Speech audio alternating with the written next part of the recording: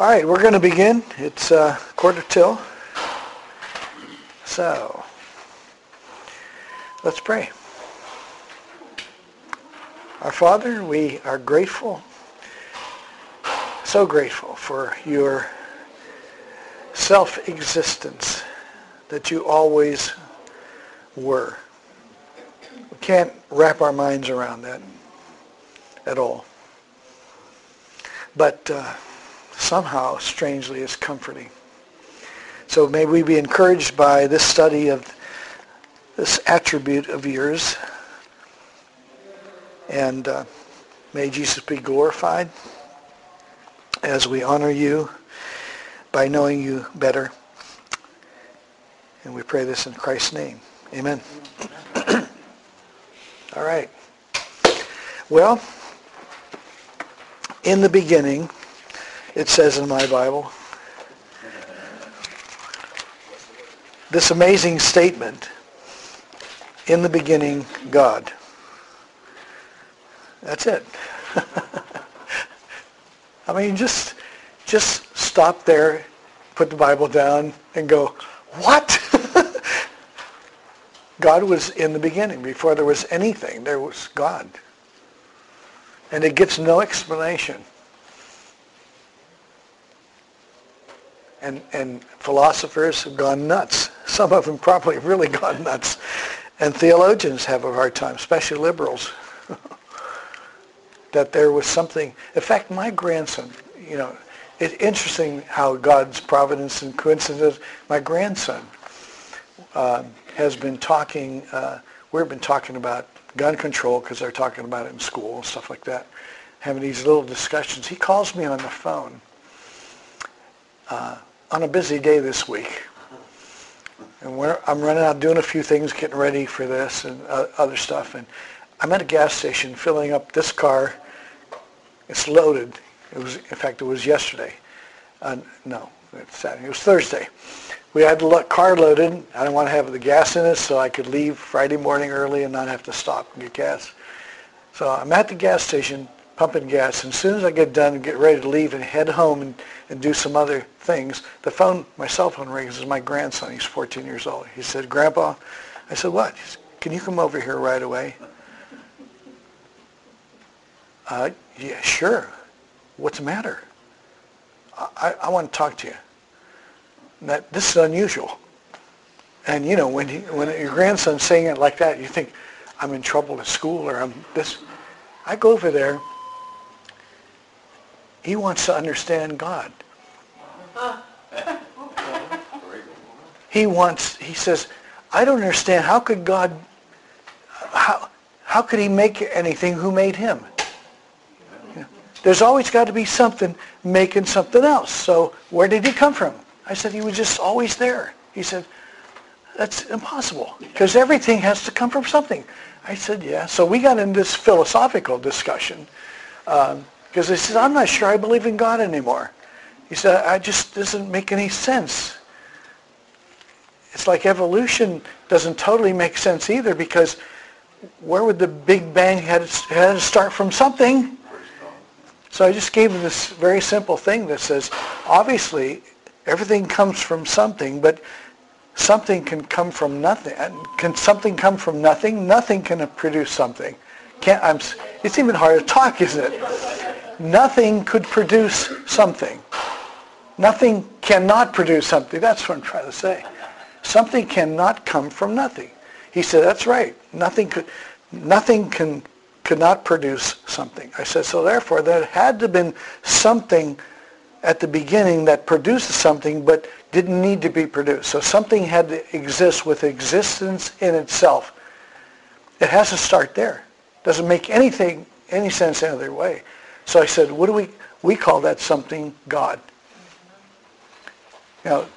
Evolutionary people will say that something might have been gases or particles. I said, but you're giving eternal personality to inanimate objects when you say that, and then you have to reason from the fact that can something inanimate without personality, without intelligence, make something greater than itself? That's impossible to consider as well. You had to have something that's making other things that's greater than what they make.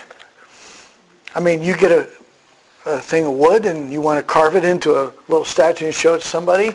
Aren't you greater than what you made? Yeah. So this first cause has to be great to make all of this. And she says, well, I'll think about it. I said, well, you have to. Don't rush. Don't feel bad that you're having conflict about what you believe. That's normal. But he said, well, how do you know you're right? Because if we were brought up, I'm getting off on the tangent, which is my problem. I won't hold it against you. But if our family was born in a Muslim country, we'd just be Muslims. And we think we're right. And you think you're right? And so I said, exactly. So how do we know who's right? I said, well, you got to look at the Bible. And I said, you got to look at the other holy books that claim they know the truth. And you could read them all if you want to. I don't know how long it'll take you, but I'll tell you this. I have read almost all of them. And none of them make sense except for this one. I mean, I'm telling you, I've read them. You read the Hindu book, and it's like the Hobbit story, only it's far out, more fantasy than that. It's made up stuff, and this is real people, real places, that you can archaeologically back up. So, long story short, he's intrigued with this idea of how can there be something that was self-existent, had power within itself to maintain that existence. The Bible just says, in the beginning, before you can think of anything else, you human beings are reading this book, there was God. Now, if you read the story, he will tell you what God did, because he told me, my grandson says, Grandpa, this is scary, if I were to go in the bedroom right now, in my bedroom, and slit my throat, I'm going, and slit my throat, and then my eyes would close, and then it'd be dark. How do you know there's something after that you're going someplace else? How do anybody know that? I said, honestly, nobody knows. Nobody can prove it. Nobody can prove that God made everything. Nobody. I said, there's only one way we can find out. It's a word called revelation. So revelation is knowledge that's given to you as a gift. You can't learn it. You can't figure it out. You can't research it. You can't do anything, by experiment to prove that's true. It's called revelation for that reason. It means God or some force or whatever you want to call it gives it to you and you know. So, what if that God that we're talking about, that I believe is God, what if that God who did all of this decided to tell us what he did and why he did it, and why he made us? Then we would know straight from that eternal presence why we're here. Other than that, we would have no idea. And if it was just guesses, they couldn't write a book. They couldn't do anything. So the only way human beings could know anything at all about origins or why we're here, anything, is if whoever started it decided to tell us. You cannot figure it out any other way. That's basic philosophy too, epistemology. So, so I left him with that thought in his mind. We went off on some tangents, but so if that God wrote the book, then this book is the key to understanding everything. And I said, that's why I read it all the time. And he says, so I said, and so if you want to know if there's something that a person goes to or is alive after they kill themselves or whatever, it'll be in what this book says. And if this book tells us that there's life after death, there's two places you can go, then this is all we have that can tell us the truth. So it all comes from here. Revelation is here. He said, oh. I said, so you need to read this. You need to read this. And then you can think about it, So aseity is that quality of God that declares his the fact that he has no origin. He always was, is, and shall be. And so there are some words that the theologians use to define aseity. One is God is self-existent. Here's some verses. Genesis 1:1, which we already looked to, in Revelation 4:11, which is mentioned a few verses for each of these things and reason from them and think about them. And then we'll talk about how that applies to counseling. Revelation 4:11, worthy are you, O God, our Lord and God, to receive glory and honor and power. For you created all things, and by your will they existed and were created. So God eternally existed, and from his existence he creates everything else, and that's why they're existent. So everything that has been made is dependent upon its existence from God, because he is self-existent, and he's not dependent upon anything else. Now, everything in creation was brought into existence. Everything in creation owes its existence to something or someone outside of itself. There was a time when everything in creation did not exist at all. Creation's existence comes from a source other than itself. And God's existence does not come from outside of himself. It had no beginning or source. So self-existence is a key way to say it. In fact, more people are aware of that word than aseity. Aseity is not as common, but that's the official term for this concept. Self-dependent is another way to express. There are slight nuances between the three terms I'm going to give you. Self-dependence, one's focusing more on existence itself. This is the dependence aspect. His being or existence depends rather upon himself. He's dependent upon himself. He depends upon no one or nothing for anything. How can God be dependent upon something or someone that he brought into existence? It's illogical. He is independent of matter, space, time, and motion. Here's some verses. For every beast of the forest is mine, the cattle on 1,000 hills. I know all the birds of the hills, and all that moves in the field is mine. If I were hungry, I would not tell you, for the world and its fullness are mine. He's not dependent if he were hungry. He's not dependent on anything. He already has everything. He made everything. Say. Another verse, Psalm 90. Before the mountains were brought forth, or ever you had formed the earth and the world, from everlasting to everlasting, you are God.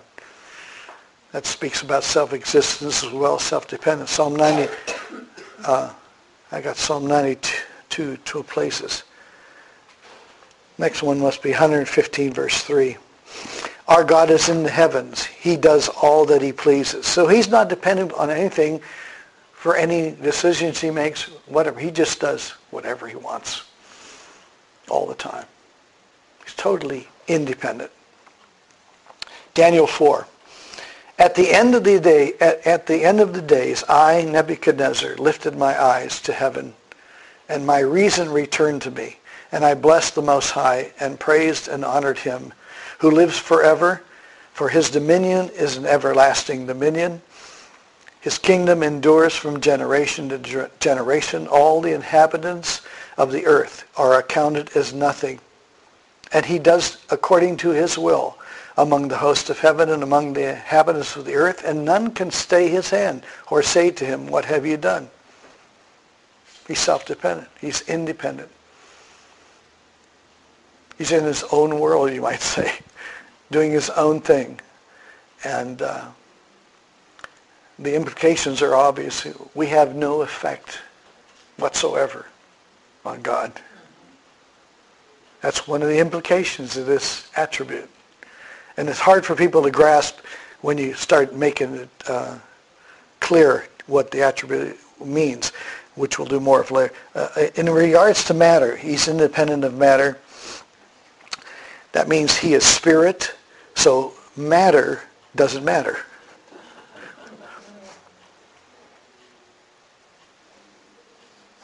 In other words, he could see through the bush that Adam and Eve hid behind. He can walk through doors if he wants to. He can appear out of nowhere from nothing. Manifest himself, materialize. He materializes from an invisible world into material world. Anytime he wants to. He doesn't do it very often, obviously. But I mean, matter doesn't matter. He's independent, totally. Space. Since he is everywhere present, which is covered in a different workshop, then space doesn't matter. Distance means nothing to him. If you think of any place, he is fully there.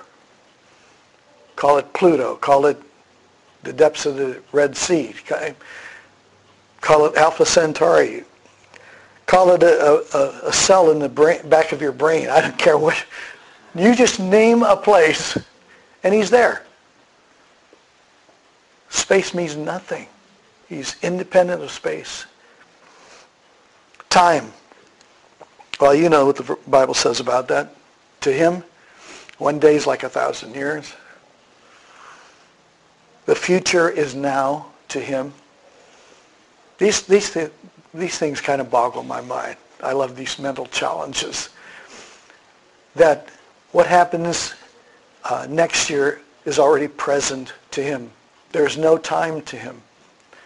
We're so time-bound, it's hard to comprehend that. But there's no time to him. He existed before time. He created time. And when he says time is done, it'll be done. And yet, there'll still be time, I guess, because it goes on to eternity, and you can't measure it, and you can't say how many years will be in eternity. How many years have we been there floating around in space, or whatever. And there's no way you can't look at a clock. You can't get a calendar and say, okay, it's tomorrow, turn the page. There's no time with him. And everything is now. That's why it's really easy for him to prophesy. Because it's today.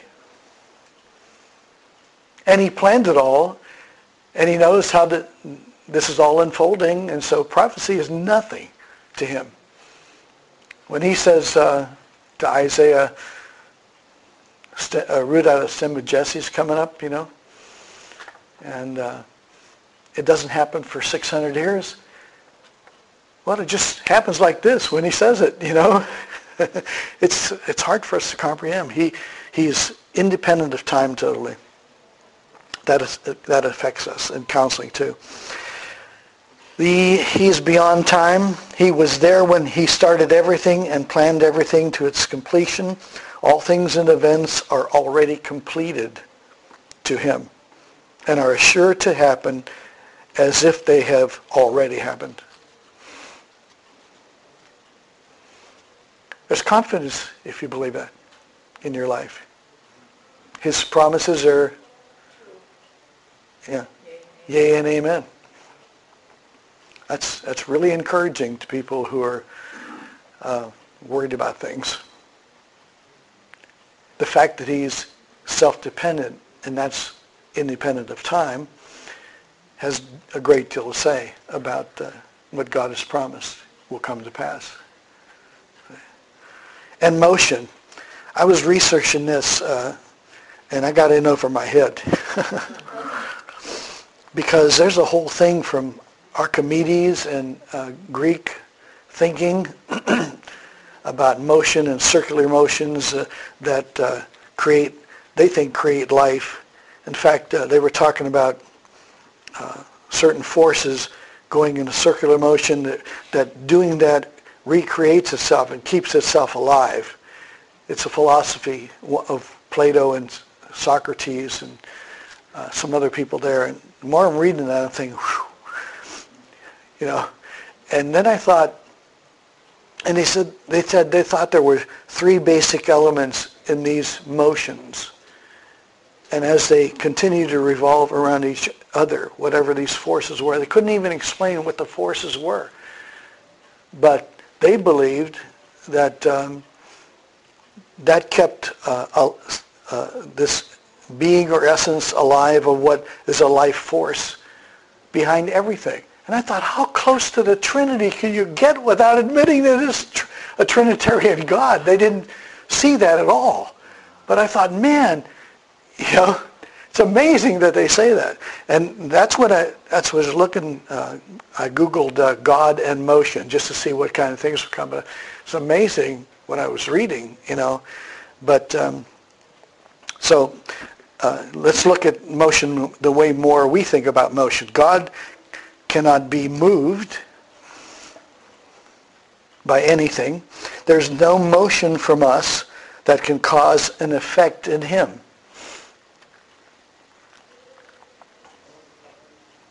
He depends only upon himself for all that he is and does. He is the unmoved mover. That's like the first cause argument. There is a mover who moves independently from being moved and pushed. Everything else needs to be moved or pushed. But not him. He moves from his own will. He wasn't moved from outside of himself to create the visible world. You can't tell him a thing he doesn't know. You can't influence him with your perspective or your latest scientific discovery. You can't appeal to his emotions. He is the author of emotions. We are emotional because he made us in his image. We have the same emotions as he does, except one. He doesn't fear a thing. He's not closer to one person more than another, so he wouldn't be biased because he's moved by a certain person who's more holy or more righteous in our eyes than we are. He's not moved by that at all. He's not biased toward your pastor because he's closer to God than you are. I had somebody tell me years ago, Pastor, you should pray because you're closer to God than I am. I think God will hear you. I said, if I'm walking in sin and you're not, he's going to hear you before me. It has nothing to do with a title. Nothing. Nothing. If I'm out of fellowship, my prayers are hindered. Same with everybody. I'm no different. The third way it's described as self-sufficient. God is self-sufficient. He has all that he needs within himself to do anything that he wants to do or pleases. John 5:26, Jesus said himself, "For as the Father has life in himself, so he has granted the Son also have life in himself." He has all he needs for life, for essence, for being who he is. And he doesn't profit one bit from our obedience. We do. We're the ones who profit. But not him. He was, this is cool. He was perfectly fine without all the creation for eternity. He was content. He wasn't sitting around saying, really lonely, really lonely. We need to have some stuff, some video games, some people, something. No, the three of them lived in perfect harmony. And it's hard to comprehend. They're sitting around on the couch? No. They're spirit. They're everywhere. I love to just let my mind go there. It's better than trying to get high in the 60s. It's mind-blowing, isn't it? Meditating on God is mind-blowing. He didn't begin the creation because he suddenly realized he was bored. He could have continued to exist fully satisfied within himself on into eternity without everything mentioned from Genesis to Revelation. the God who made the world and everything in it, being Lord of heaven and earth, does not live in temples made by man, nor is he served by human hands as though he needed anything, since he himself gives to all mankind life and breath and everything. So you can see God is self-existent, self-dependent, self-sufficient, and that's what aseity is. Now, let's do some, let me read a couple more things here first, getting ahead of myself. Behold, the nations are like a drop from a bucket, and are counted as the dust on the scales. Behold, he takes up the coastlands like fine dust. Lebanon would not suffice for fuel, nor are its beasts enough for a burnt offering. All the nations are as nothing before him. They are accounted by him as less than nothing and emptiness. To whom then will you liken God, or what likeness compare with him? Nothing compares. It's some of that sounds a little negative, like it's putting us down as we're nothing. You know what I mean? But the fact is, compared to him being independent and in need, we are nothing. We're absolutely nothing. Less than nothing. Couldn't you just stop at nothing, Lord? You're telling us less than nothing? What? How can you be less than nothing? That's really low. Self-esteem. That's right. Yeah. Now, from less than nothing, the evolutionists believe. They make everything out of less than nothing. You know. But Exodus 3:14, another powerful verse on the aseity of God. Moses said, what's your name? What can I tell them?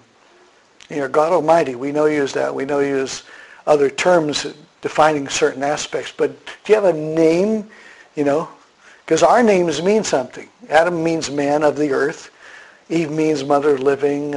Abraham. No, every name in Hebrew basically has a meaning of some sort. What's your name? Isn't that awesome? What is he saying with that name? I just am. I am being. I am, not I'm going to be or I was, or I'm existent, self-existent being. That's who I am. I'm the one who is the source of all that is, that has meaning, everything that has existence. I'm the one that has always had existence. I'm the first one. That's my name. That's a mind blower.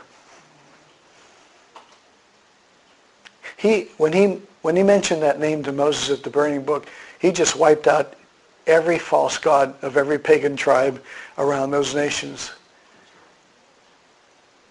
There wasn't a name that could top that one.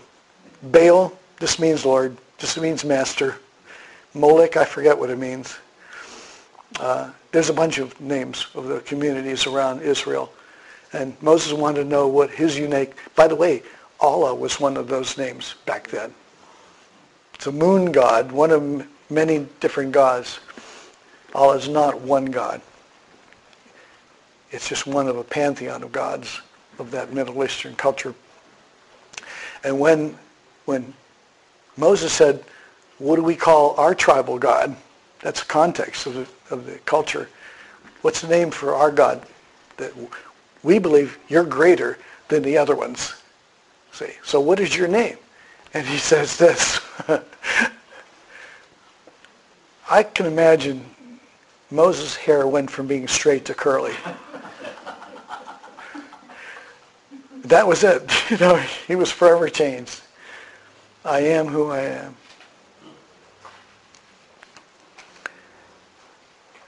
He couldn't name or identify himself with anything in creation. Hebrew said, what's your name? I'm Simon Bar Jonah, and Bar means son. So Simon, son of Jonah. They didn't have last names back then, so they always had Simon Bar Jonah, or it was actually Jesus Bar Joseph, whatever, the name of your father. So that who you are is identified with who you're related to, who you're the child of. But What's your name, God? There's no bar anything back here. He had to identify himself with himself. There's nothing else to identify with. Author of all creation.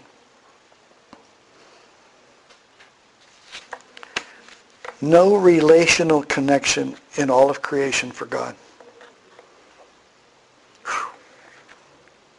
I am who I am, independent from everything and everyone. That's what he's saying with that name.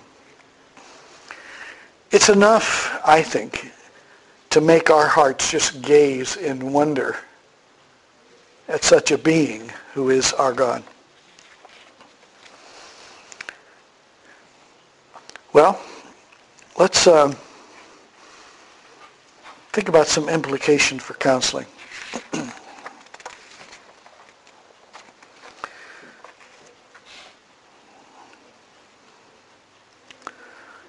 First of all,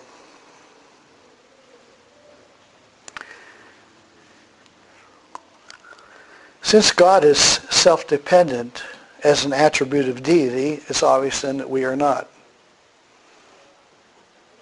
Isn't it? I mean, it's an attribute of deity to be independent, self-dependent. So anytime any of us is dependent upon ourselves and not realizing we're in need of others, and especially of God, we are malfunctioning in our thinking. We're deceived. We are wrong. And so there's a war going on in the fact of human beings wanting to be independent, wanting to not really need anybody. Well, I can get along with that, then I'll be okay. You know, I can get along. And they look to themselves as being self-existent. You're going to find that in counselees. Counselees who you'll never counsel because they don't need your help. I'll figure it out. I'll suffer for 8, 10 years, 15 years, but I'll make it. I'll get through. Well, you know, you might get by to some degree. Well, why can't you receive help and get over it quicker? You know, why do you suffer and make other people suffer? Because you are fighting for your own self-dependence. So that is a core issue for counseling. People who believe they're far more self-dependent than they really are, and rather than be humble and believe they need some help, hopefully from our perspective, from God, and God using Bible people to help them. Secular people will not want help from God, but even Christians have trouble getting help and will suffer.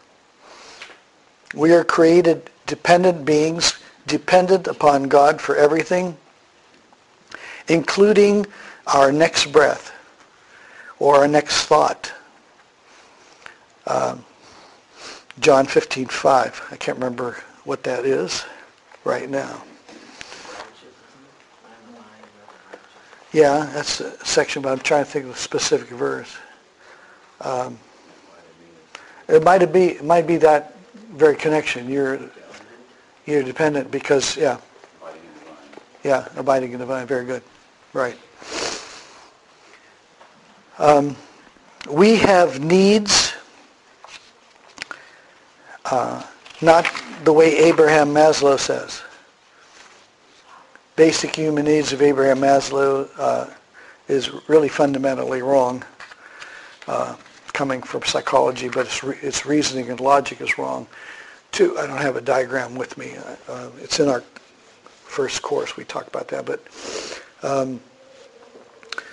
the most fundamental needs are listed in 1 Timothy 6. And what the Bible says are basic human needs are food, clothing, and shelter, and therein being content. It doesn't say being married or having other kinds of things. Or it talks about survival, food, clothing, shelter, and you can be content. But there's a need also implied in that, Timothy, because Paul is writing to Christians. The fundamental human need is a relationship with God. Maslow knows nothing of that or promotes nothing like that. Neither did Adler, who had his own chart on needs. Adam and Eve were created with a relationship with God. It was foundational to their existence because their identity was the image of God, which we're getting close to soon here. And so we're dependent upon a relationship with God to be what we're supposed to be. Our primary need is a relationship with God. Jesus confirms these human needs by telling his disciples who were anxious about things in Matthew 6 during the Sermon on the Mount. And he mentions in the midst of all the possible anxieties his listeners would be dealing with, he narrows it down to things that are essential by saying, why do you worry about what you're going to eat or what you're going to wear? In other words, the very things that we depend upon for life itself, that we'll die if we don't have shelter from storms and hurricanes and we don't have food to eat.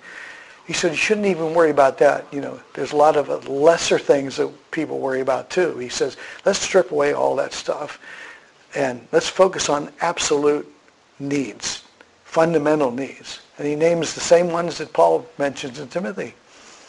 And the reason why we don't need to be worried about even survival needs is because you have a heavenly Father, right? And look at how he takes care of the grass and this. And aren't you his children? You know, aren't you worth more than them? So our dependence upon God guarantees that the basic human needs that we have are met.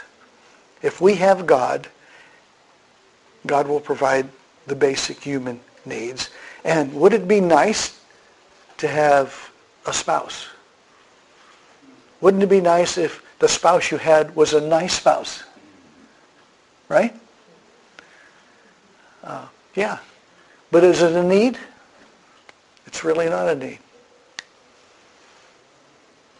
Wouldn't it be nice if you had a car? Is it a need? Really? No. We have a lot of wants and desires that we think are needs.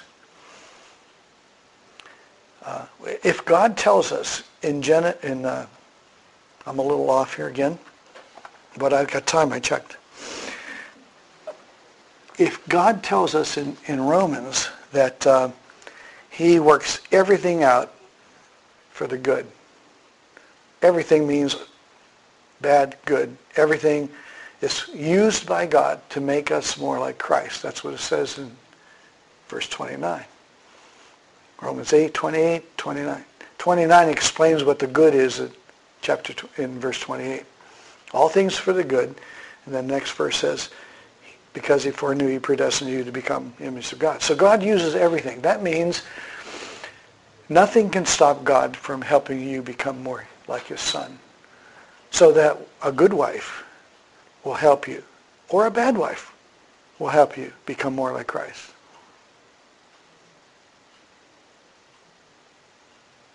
A good husband, or a bad husband, or no husband,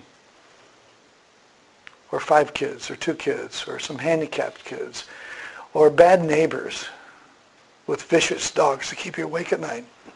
It doesn't matter. It's not a need, because God can use anything to make you like Christ. You need to become like Christ, and you need a relationship with God through Christ. So in counseling,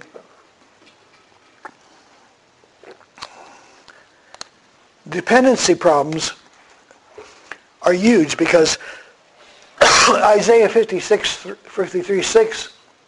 I was supposed to do that, but I was supposed to be done reading it.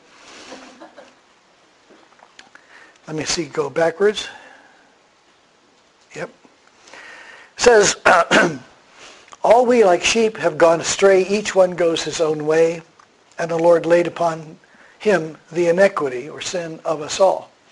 Now, that is right there in the middle of the section of Isaiah 53 where Isaiah is prophesying about the crucifixion, where Jesus is on the cross bearing our transgressions. And what is at the heart of what's on Jesus' back is that phrase that says, say it again.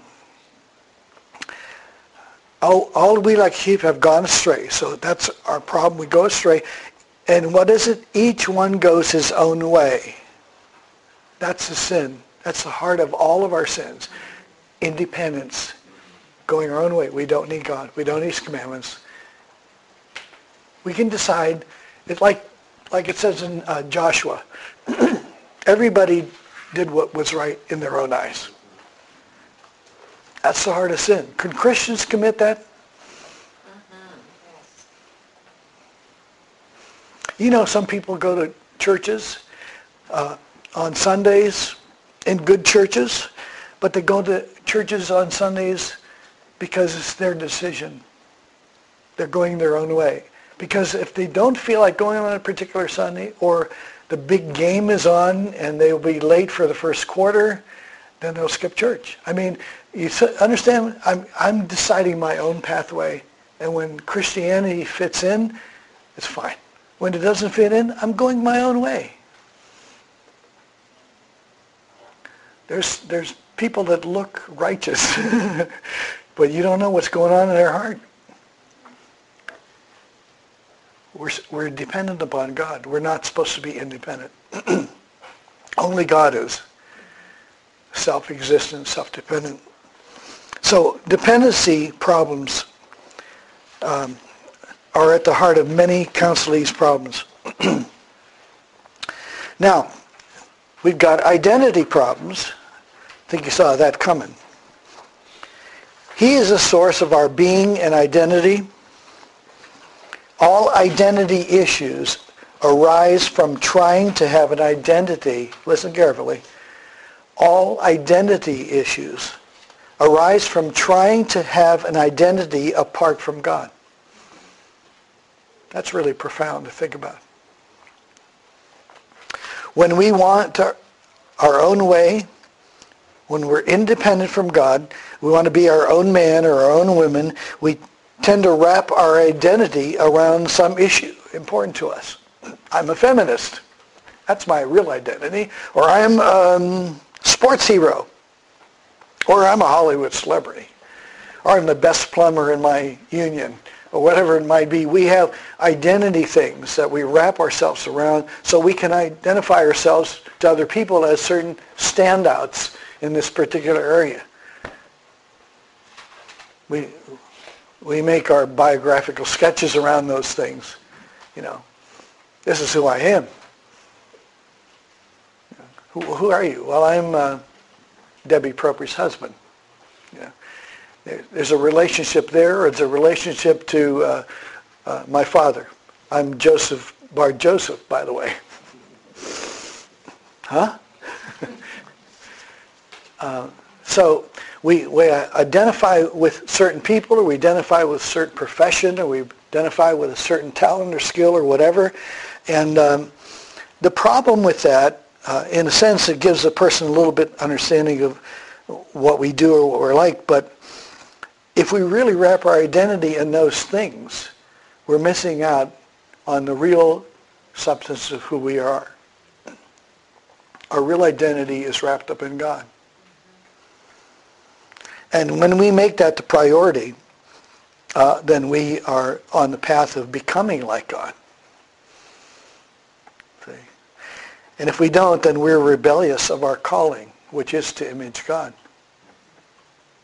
That's the focus of who we are. That's when real meaning comes into our life. And people that have identity problems in counseling, and many more do than we think because we never even go down that line sometimes. What's the most important thing about who they are to them? Good, solid, straight question to ask. But if it's, I have pride in being a certified counselor, or pride of being a tool and die maker. I was a tool and die maker before I was a pastor. I used to work for a living, see. And then, the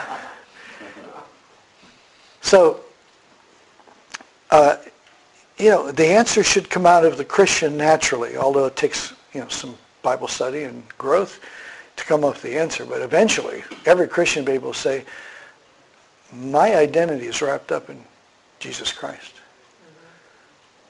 And that God has made me in his image, and I'm still discovering just how I'm supposed to show God with my life, because he lives in me and he wants to live through me, and that's my heart. That's everything. And part of that is, I do these other things, but I'm doing these other things conscious of the fact that it's God in me doing these things, and I want to do them the way Jesus himself would be doing it if he were me. See? I would be manifesting the image of God. I would be like God and in his likeness. See? So identity issues can be huge. And a good verse for that is John, actually that should say John 8.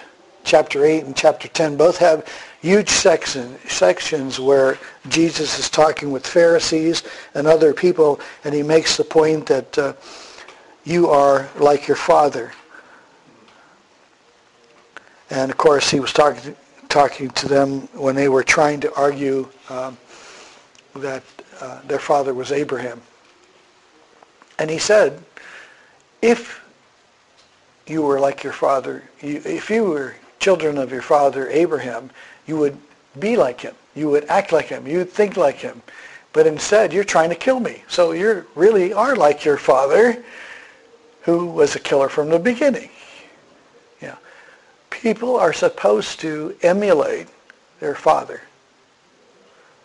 And that's talking spiritually. If you're from Adam, you're going to emulate the father of the fall. And you're going to be a sinner in rebellion who doesn't want to be like God, who wants to be independent. Adam went rogue in the garden. You realize that? He went rogue. He deviated from the plan of God and made an independent decision along with his wife, and decided to eat from the tree instead of doing what God wanted him to do. And so we have that in us. And until Jesus comes into our life, and we transfer back to being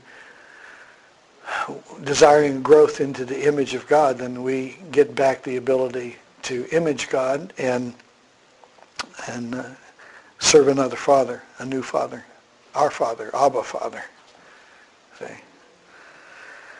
So, all counseling problems are relational problems. So either with God or others, we have trouble getting along.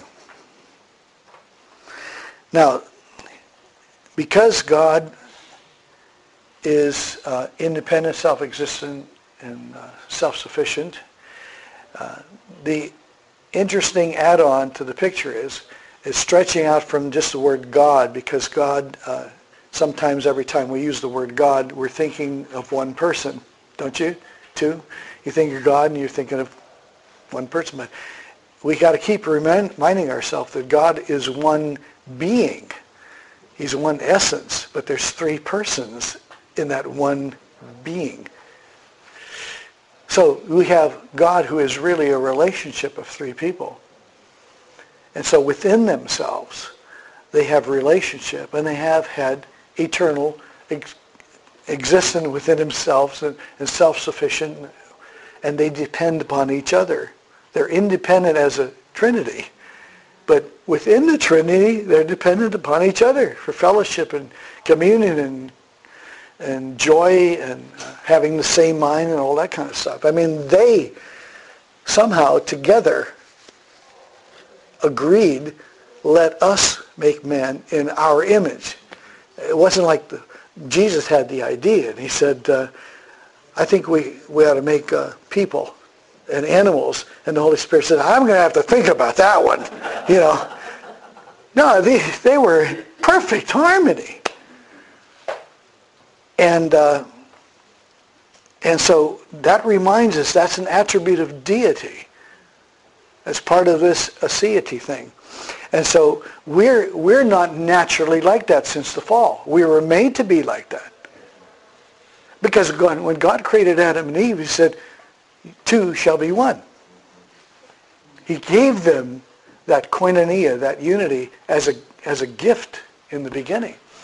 But it's always split up by sin. Sin is the only thing that breaks it. Isaiah 59:2, the Lord said, your sins have separated you from me. Sin's the only thing. When you're on the outs with somebody, your own spouse, your own children, it's always sin that's caused it. Now, the first thing you do, if you believe that, the first thing you do is point to the other person's sin. But the fact is, Jesus said, take the log out of your own eye first. So sins destroy relationships. That's been a big truth for me for years, especially in counseling. People aren't getting along. I know sin's at the root of it somewhere, and we're going to find it. And if you can be humble enough to see what you've done and confess your own sin, get your spouse to do that, you can build fellowship back again. You can restore a relationship, and then you can restore the joy of your relationship. So relationship problems, we're not imaging the Trinity, and we're suffering for that. God has no problems within himself and no problems with other people. Think about Jesus, the perfect human being, and he had no problems. He did not need ever a counselor, right? He didn't have to seek out somebody and say, can you give me a little help with this? I don't know what to say. I don't know what to do. I'm struggling with this. Or, I'm getting along with people pretty cool now, but me and God, me and my Father in heaven, things aren't real, imagine no problems with anybody. So, no, other people had problems, you see, and they had problems with him, but he had no problems about how to think about them, what to say to them, what to do about it. You see what I mean? He had it all together. Now, that is a life to emulate. If we were obviously like him, then we would never have problems. Other people might, but it wouldn't become our problem. We wouldn't know how to love. We'd know how to be gracious. We'd know how to be merciful. We'd know how to make a whip if we needed to and get him out. And we'd be right when we did it. I'm just saying he knew how to handle this world, sinful world, because Jesus had the Spirit in him, and it was totally dependent upon his Father. So counseling is really just helping people who have problems with either God or with other people, and they don't know what to do because of their own sin or their ignorance, wisdom of God. It's relational problems. So counseling means that Jesus Christ is the center of what we do. And helping people become more like Christ. I'll say about more of that in a couple minutes as we're getting close to ending here. A good verse for that relational problem, let us make man in our image. Genesis 1:26. Preeminence problems. Colossians 1:15, he is the image of the invisible God, the firstborn of all creation. He is before all things. And something else. He is before all things, that in everything he might be preeminent. Preeminence problems.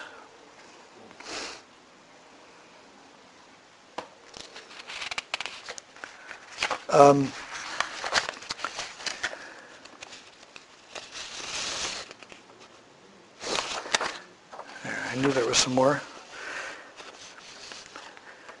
I thought about this some, and I thought, that's a problem with me. And by extension, that's a problem with everybody else. And it's certainly a big problem for people to come for counseling. Jesus is not the preeminence of their life. It's not all about them, it's about Jesus. He has to have preeminence in everything. And so, John, I think I have John, nope. What did I do? Skipped it? No, we used that already. Okay. Go away until I tell you.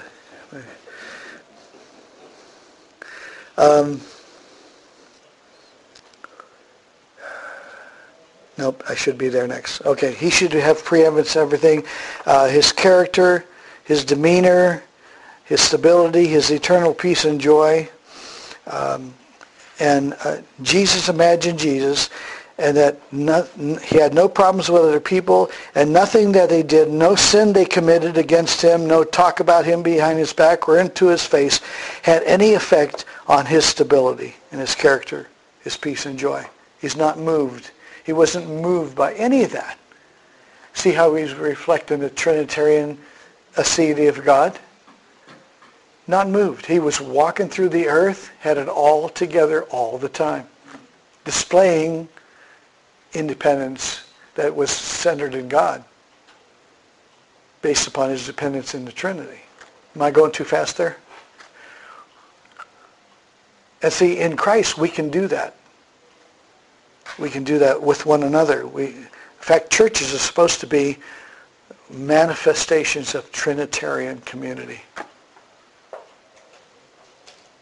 That's a pastor's dream,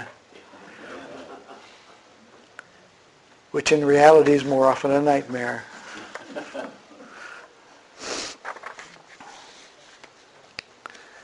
Lastly, imaging problems.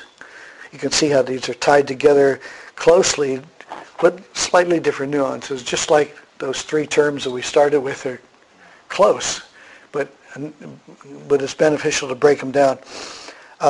John 1:1-3, Jesus said he is the Word, and in him was life, and the life was the light of man. I want you to think about this now. Jesus is in him was life, which was from the Trinitarian fellowship, and this life was the light of man.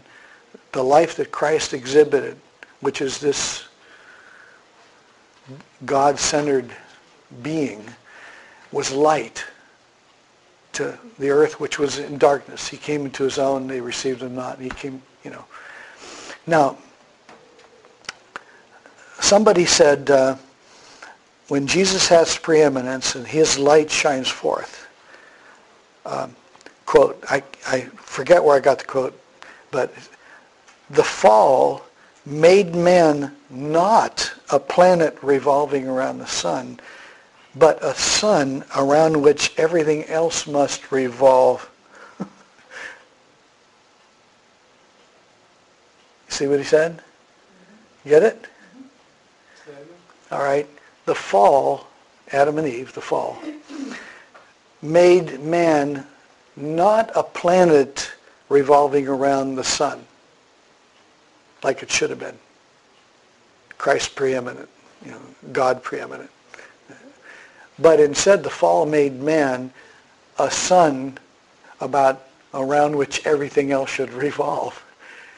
That's self-centeredness. Independence. It's all about me. I like the way that was said. In our rebellion, we become the focus of our world and expect God even to fit in as a servant to us. Those are pretty convicting words. That yet we are created to image God, reflect what God is like, or mirror God. I like that term too. We're an image. We're a mirror. Like you look in a mirror, you see an image. You're not the real person. You're the mirror. The image is there, but you're not the real person. The person's in front of the mirror. We're called the image of God. So we're not God, but when people look at us, they should see what God looks like. Okay? So counseling and discipling people is a means that God uses to produce the image in us. That's really a good way to focus on what we do in counseling.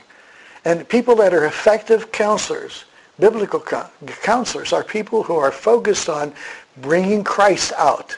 Because bringing Christ out of that person by making sure they're saved, evangelism, all that stuff, is the heart of what we're doing. And it's the heart of the solution to their problems. Because the more they become like Christ, the less problems they're going to have. Okay? So we're giving Christ the preeminence in even our counseling. He's the focus, say.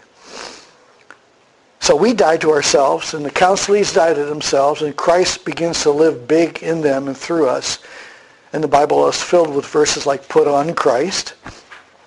And this is A.W. Tozer. I think this is beautiful too. A sunbeam cut off from the sun vanishes. Okay, if I'm the image of God, I'm supposed to be the image of God, the light. Jesus is the light, but he said, you're the light of the world. If you get cut off from the source of it, you disappear. You're nothing. You go from wow to being nothing or less than nothing. Once again, our life comes directly from his life. And if we're cut off, we cease to be important at all. There's nothing. That's powerful to me. I love that quote. I just got it about a couple weeks ago. We are the light that is totally dependent upon the sun for life and meaning. Okay, God is pleased. Some final quotes from Tozer. God is pleased by... there's that quote I read to you. Sunbeam cut off. God is pleased with our exaltation of his name, but he's not added to by it. Even if all of creation was wiped away, God would still be God, and he would still be glorious. He is above all of our praise and blessing. A.W. Pink, God's independence assures us that God will overcome evil and death, and he has through his Son, Jesus Christ. God is independent, yet for our good, he chose to dwell with the finite. We get to know the God of the entire universe. God is independent of us, but he chooses to delight in us and allow us to bring him joy. Isn't that something to think about? He is solitary in his majesty, unique in his excellency, peerless in his perfections. He sustains all, but is himself independent of all. He gives to all, but is enriched by none. Such a God cannot be found out by searching. He can only be known as he is revealed to the heart by the Holy Spirit through the Word. The CD. No time for questions, but I'll hang around. I want to read to you a prayer that a guy I found on the internet, a pastor, he said after he taught a class on self-existence to his Sunday school, he said, what should we do to apply this to our lives? And he said, well, one thing we could start with is prayer. And he said, it might go something like this. And I read this prayer. I don't know if I put it in here or not. No. I read this prayer and I said, this is good. Let me read it to you. It's in our notes. Is it there? Yeah.